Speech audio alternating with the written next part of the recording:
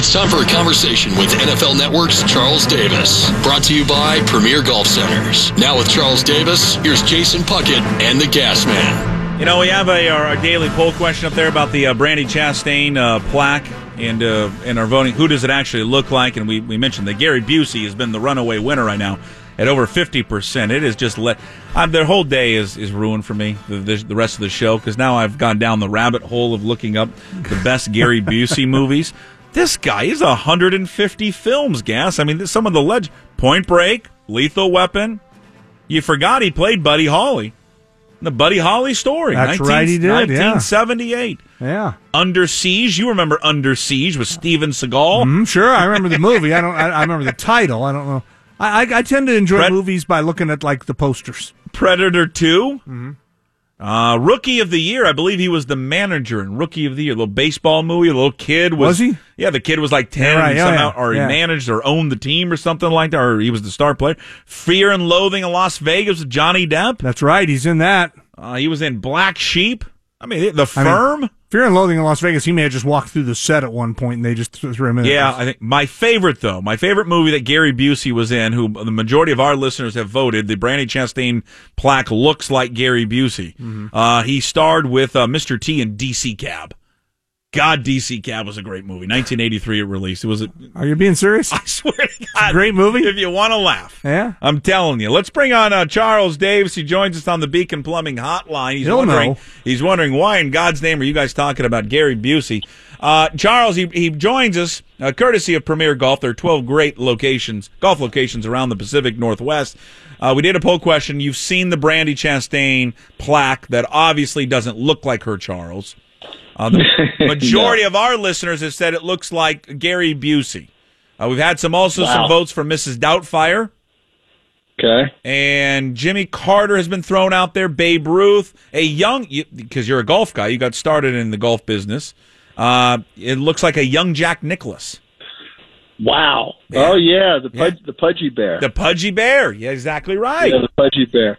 Wow. I mean, that's cold-blooded right there. Yeah, it's a little bit. Okay, let me do my quick thing on the Gary Busey DC Cab, Mr. T. Such a good movie. Somewhere, Mr. T just shuddered and went, "Did someone mention DC Cab? Oh, I beat cancer, and they remembered DC Cab. I love DC. So that was pretty good right there. That's pretty good right there. Joel Schumacher, who's a damn good director. He directed DC Cab. Hey, I'm getting an email here from Mr. T. We also now owe him a residual for mentioning DC Cab. Buck, you got to send him some money. just remember at that time, when he made that movie, he was hot. I mean, that was the A-Team. Yeah. That was that about the time he had hooked up with Hulk Hogan and was in the middle of all that wrestling stuff that was going on? Yeah, and that has to be right. It's close to Rocky III. Heyday, right? Yeah, somewhere in that heyday, right? Rocky III, and then he was, I think he did WrestleMania with Hulk Hogan, where they had a tag team and the whole deal, and he was going around to schools and giving motivational talks and pitying fools and wearing all sorts of gold, and I couldn't imagine him waking up every day and putting on all those chains and all that. That had to be an onerous task. Well, you remember, of course, he played Samson. He was angered over the presence of drug dealers in his neighborhood. It's course, as you know, Charles, the tale of hapless group of cabbies in a rundown cab company owned by Harold. Albert comes to town with a dream of starting his own cab company, but needs to motivate Harold's employees and wants to make something of themselves. DC Cab, 1983. That was a big year because the voters for the Oscar. They were very excited to get the early clip of that one. They could not wait. What do you make? That was classic. Yeah. What do you make of certainly the biggest news today in the NFL is their new Anthem policy, and basically they're just leaving it up to the players. Yeah. If you want to come out, fine. But if you come out, you have to stand. But you also have the option that, and it's up to the individual players. If you want to protest, you have to stay inside the locker room or a building adjacent to the locker room. You just can't be out on the field. If you do kneel, it's going to be a fine. Yeah, and they covered all the bases on it. I can hear the people. Look, I'm not here to render my judgment on anyone else's judgments. Okay, everyone has their own feelings about it, and we all know it's a hot topic. Okay, but I will guarantee you, if you haven't heard already, you will hear, for those who think that the players should be out there standing at attention, hand over the chest, saluting the flag, et cetera, no ifs, ands, or buts, they will call the league soft. Okay, the league was afraid of the players. They should be out there. You let them off the hook, so on and so forth. I'm eager to find out all the whys and wherefores of the NBA, because one thing the NBA has done is they have no issues at all with any of those types of controversies, not since Mahmoud Abdul-Rauf. They shut that down really fast. They were able to, all the players are lined up at attention for the anthem. But when social issues do come up, the league is not bringing a heavy hand to the players on those. They let them speak their mind. There will be T-shirts for different causes and things that come along, different things that happen. They seem to have walked the line pretty well, and you don't hear much backlash from the fans. Sure for feels, the NFL now, for the NFL now doing this and being able to do it, it hits everything. And to me, there's a little bit of the owners, in a sense, being almost ingenious in what they did, and I'll tell you very quickly why. If you're going to make the rule that if you're out on the field, you have to stand at attention for, you have to stand up for the flag. Okay, that's cool. I no problem at all with that. I stand for the flag every time. But if you don't, you have to be in the locker room, what have you. Well, for teams and organizations, what it means is they've got to come to a decision about what they're going to do. Because I think very few at this stage of the game are going to want to have a splinter team anymore. It's going to be one way or the other. That's what I think is going to come out of this, and I think that's what the league was actually striving for. So to me, I think you'll have very few teams where you will have 46 guys dressed for the game, and 44 will be on the field and 2 will be in the locker room. I think you'll have 46 in the vast majority of cases out there on the field. I really do. But doesn't that run the risk of splintering a team if guys feel pressured? If there's like 5 guys that say, look, I still want to protest this, and they're pressured by their teammates, look, we got to act together and we got to all go out there. It does, and they've gone through this already, and my sense is that in a lot of ways it's run its course. The protest itself. Yes, because the players got outfoxed last year by the President of the United States. They truly did. And I'll sit there and debate that with anyone, because the players couldn't articulate their vision well enough for the public to say that's exactly why they're doing it. The president made it like In-N-Out Burger. You want a hamburger or a cheeseburger? The president said, listen, if you stand, you're a patriot. If you kneel, you're against our country and our flag. Made it very easy for the public to grasp, and the public grabbed that very easily. The players were like, what? But that's not what we're trying. But yeah, well, what are you doing? Well, I've got this over here. Okay, what do you have? Okay, I've got that over here. Okay, what do you have? I got all of them good causes, all of them good things. But the president actually had a unified front. The players did not. And you saw how it all turned about, didn't it? I mean, that whole thing just went whoosh, and all of a sudden the players went from having the focus with them to, well, you guys are obviously not patriots. And there were a lot of them were like, my father fought in a war. My uncle did this. I'm a military kid. I'm protesting for other things. No, you're not a patriot. Charles, what happens? What happens though? And I was talking to one of our guys out here in our sports pit about this, and he brought up a good point, because Malcolm Jenkins did this all last year. He stood for the anthem, but he raised his fist. So what happens though? I mean, what now are we going to have to revisit this again? Because he's protesting. He was protesting last year, but he was standing. But he was raising his fist like they did in the '68 Olympics. So I think they're giving them that leeway. Yeah. I have not heard about that being something that they cannot do. All they said they had to stand. That leeway. Yeah, all they said was stand. And I think there'll be the leeway in there. And truthfully, I don't think that many people will be exercised about a person raising a fist to the sky. I mean, we score touchdowns and point to the sky. Yeah. I just don't think that people, if you're standing for the flag, they're pretty much satisfied. And I think we've covered this before. When I do a ball game, I do stand for the flag. Now, we try our best when we're doing a game to make sure we don't hit the anthem. I mean, that's just like the worst thing ever if you're talking during the anthem. So we do everything possible not to, and I stand and stand at attention. I love this country like anyone else. But the guys that don't stand, I don't believe don't love the country. But we'll get into that later. All I'm saying is that every stadium I go to, when I stand there at attention for the flag, if I could have my camera shoot the section in front of me, some of the biggest patriots you've ever met in your life are drinking beer, talking to each other, making out, eating food, talking on the phone, and I will guarantee you they're the first ones to scream at the players who take a knee. Yeah, they got their hats on, the whole thing. You said something interesting there. You drives me nuts. You talk about how in broadcasting they try and miss the anthem because it can screw up a broadcast. Wouldn't that have been the easiest thing for the NFL to do, to say, look, here's how we're fixing this problem. We're now going to play the anthem out there. While the team is back in the locker room for the 10 minutes between warm-ups and introduction. That's when we're going to do the anthem. And then the problem's solved, and there's no discussion or debate or worry about it. Wouldn't that have been a better choice? To me, that was the best choice all the way through, which they used to do. Okay? It used to be that you were out there just at special times, like playoffs and things of that nature. I played 4 years of college football at Tennessee. I never once was on the field for an anthem. Right. If you go to a college football game, the teams are not out there during the anthem. Yeah, and yet the world keeps spinning. The anthem, but the world keeps spinning. But I think that in this case, your point is well taken, but you know what else plays into it? Because it's such an issue, I feel like the owners felt like if they said, hey, everyone's in the locker room, no one's going to be out there during the anthem, it would have felt like retreat, and it would have felt like they were not being patriotic.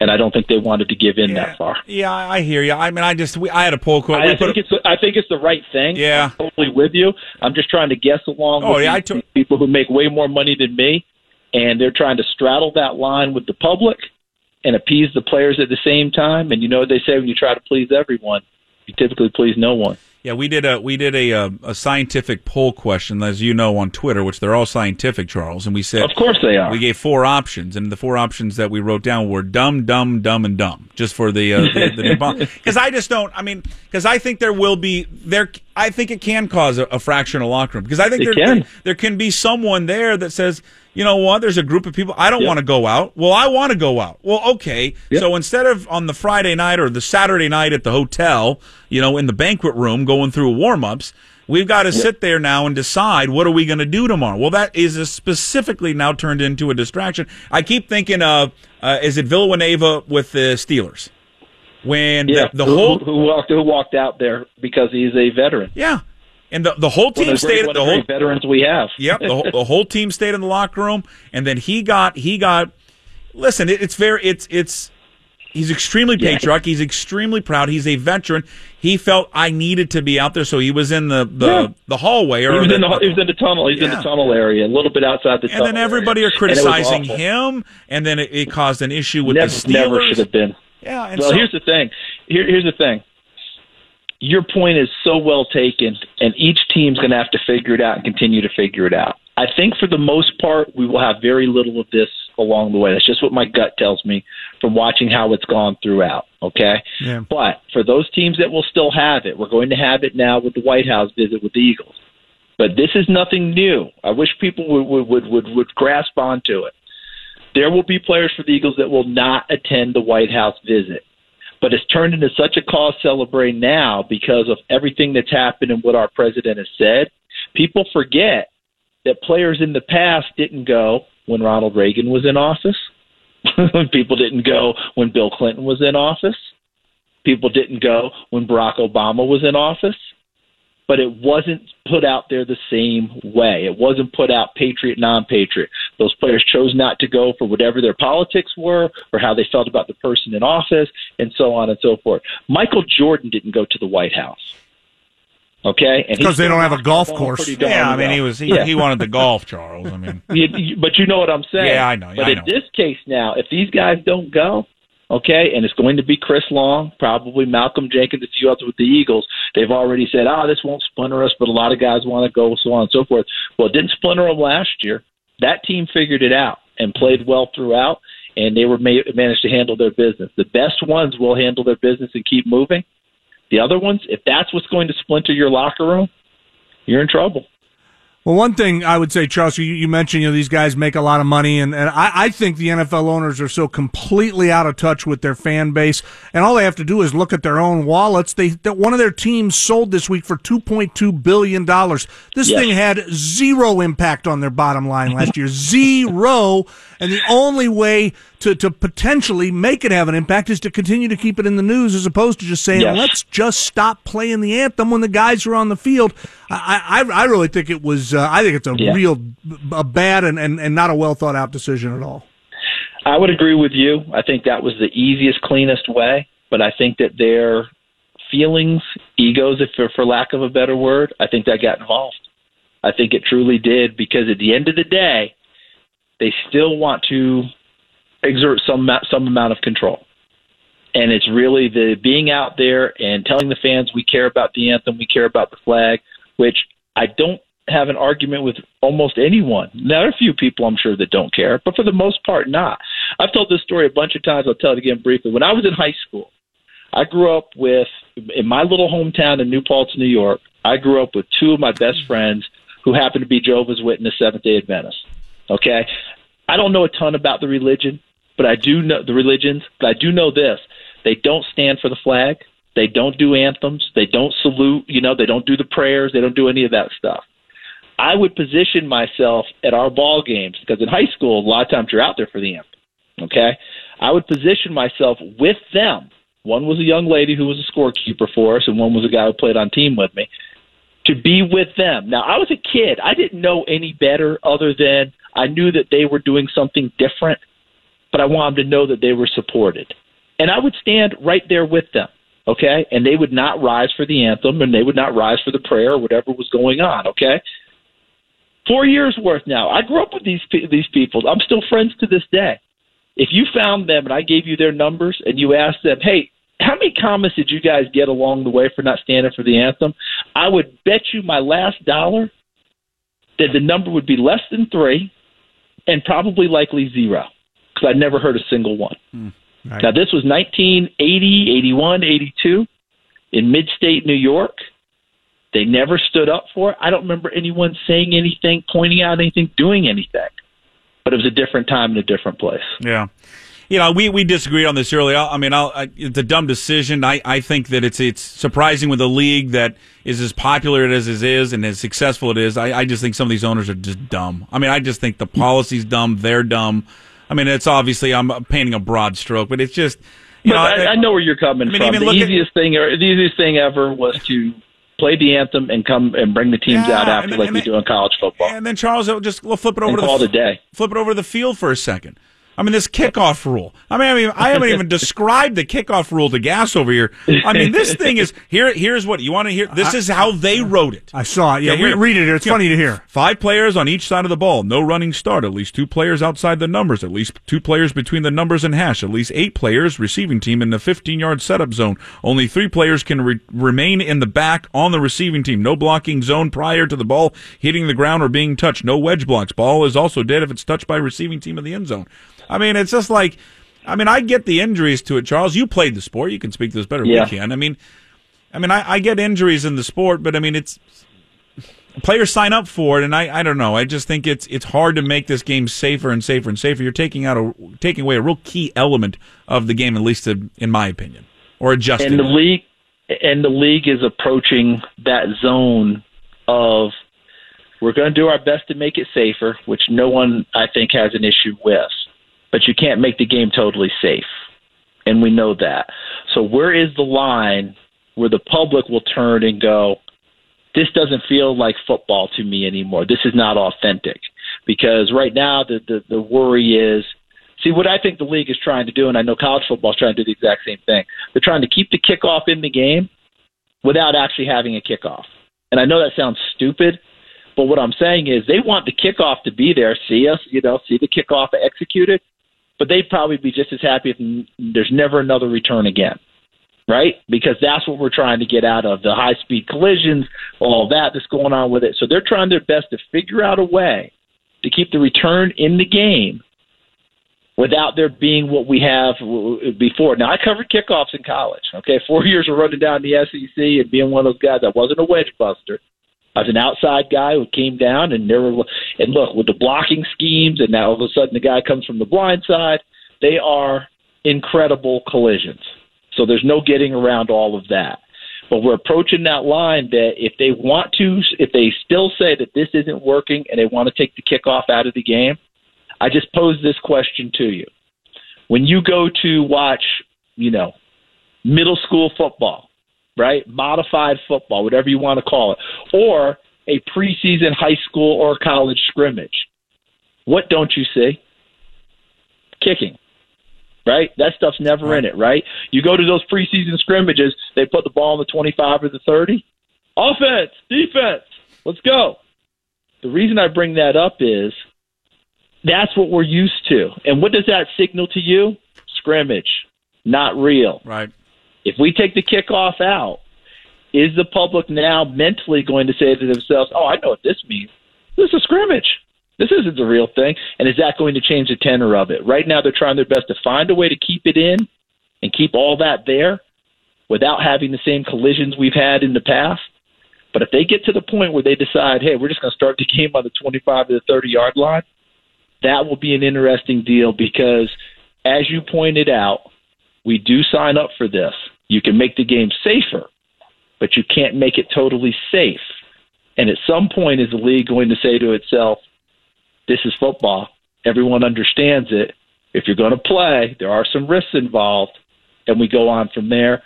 Or are we going to keep going to that point to where the public maybe turns its back and goes, that's not what we signed up for, and that fundamentally changes. All of a sudden, that $2.2 billion that Mr. Tepper paid for the Panthers isn't worth $2.2 billion anymore. Right. Yeah. All right. Let's leave this on this 80s movie clip. It's a classic. I think it works perfectly for what has happened today in the NFL. Because I would like this to be kind of my response, and I would like actually this guy to speak for me in regards to the national anthem and the policy the NFL did today. Hey! What's this lying around? Well, what the hell is supposed to do, you moron? War's over, man. Wormer dropped the big one. What? Over? Did you say over? Nothing is over until we decide it is. Was it over when the Germans bombed Pearl Harbor?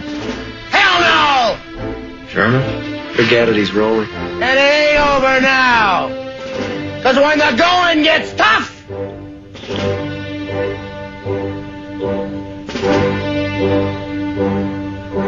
the tough get going. Who's with me? Let's go! Come on! Ah! Nobody follows him. What the happened to the Delta I used to know? Where's the spirit? Where's the guts? Huh? This could be the greatest night of our lives. But you're gonna let it be the worst. Oh, we're afraid to go with you, Pluto. We might get in trouble. Well, just kick my ass from now on! Not me! I'm not gonna take this! Warmer, he's a dead man! Marmalade, dead! Niedermeyer, dead! There you go from Animal House, Bluto. Remember the look on his face? The one guy agrees with him. He's like, really? Yeah. Remember I told you a couple weeks ago about the book I read about making of Caddyshack? I just ordered it. There's also, the guy who said, well, what do you want us to do, you moron? Yeah. That's Doug Kenny, who's one of the key writers from he went to Harvard, National Lampoon, the Harvard Lampoon, then they created the National Lampoon. That's Doug Kenny, who was a principal character in the book that you're going to read, who died at like 33 years old. I mean, he really struggles through. He's one of the principal guys. He played the stork. Yeah. Okay, remember he was a stork? Look at the stork over there. We thought the stork was brain damaged. Well, that's him. He's one of those principal guys in there, and they made Animal House in about 30 days of time. And Belushi commuted back and forth between Saturday Night Live and Animal House, which they made in Eugene, Oregon, on the campus of the University of Oregon. That's good stuff. That's good stuff. One of the best movies of all time. All right, buddy, we'll talk to you next week. Niedermeyer. Dead. There he is. Charles Davis from the NFL Network, also Fox Sports. It's brought to you by Premier Golf, and there are 12 great locations around the Pacific Northwest.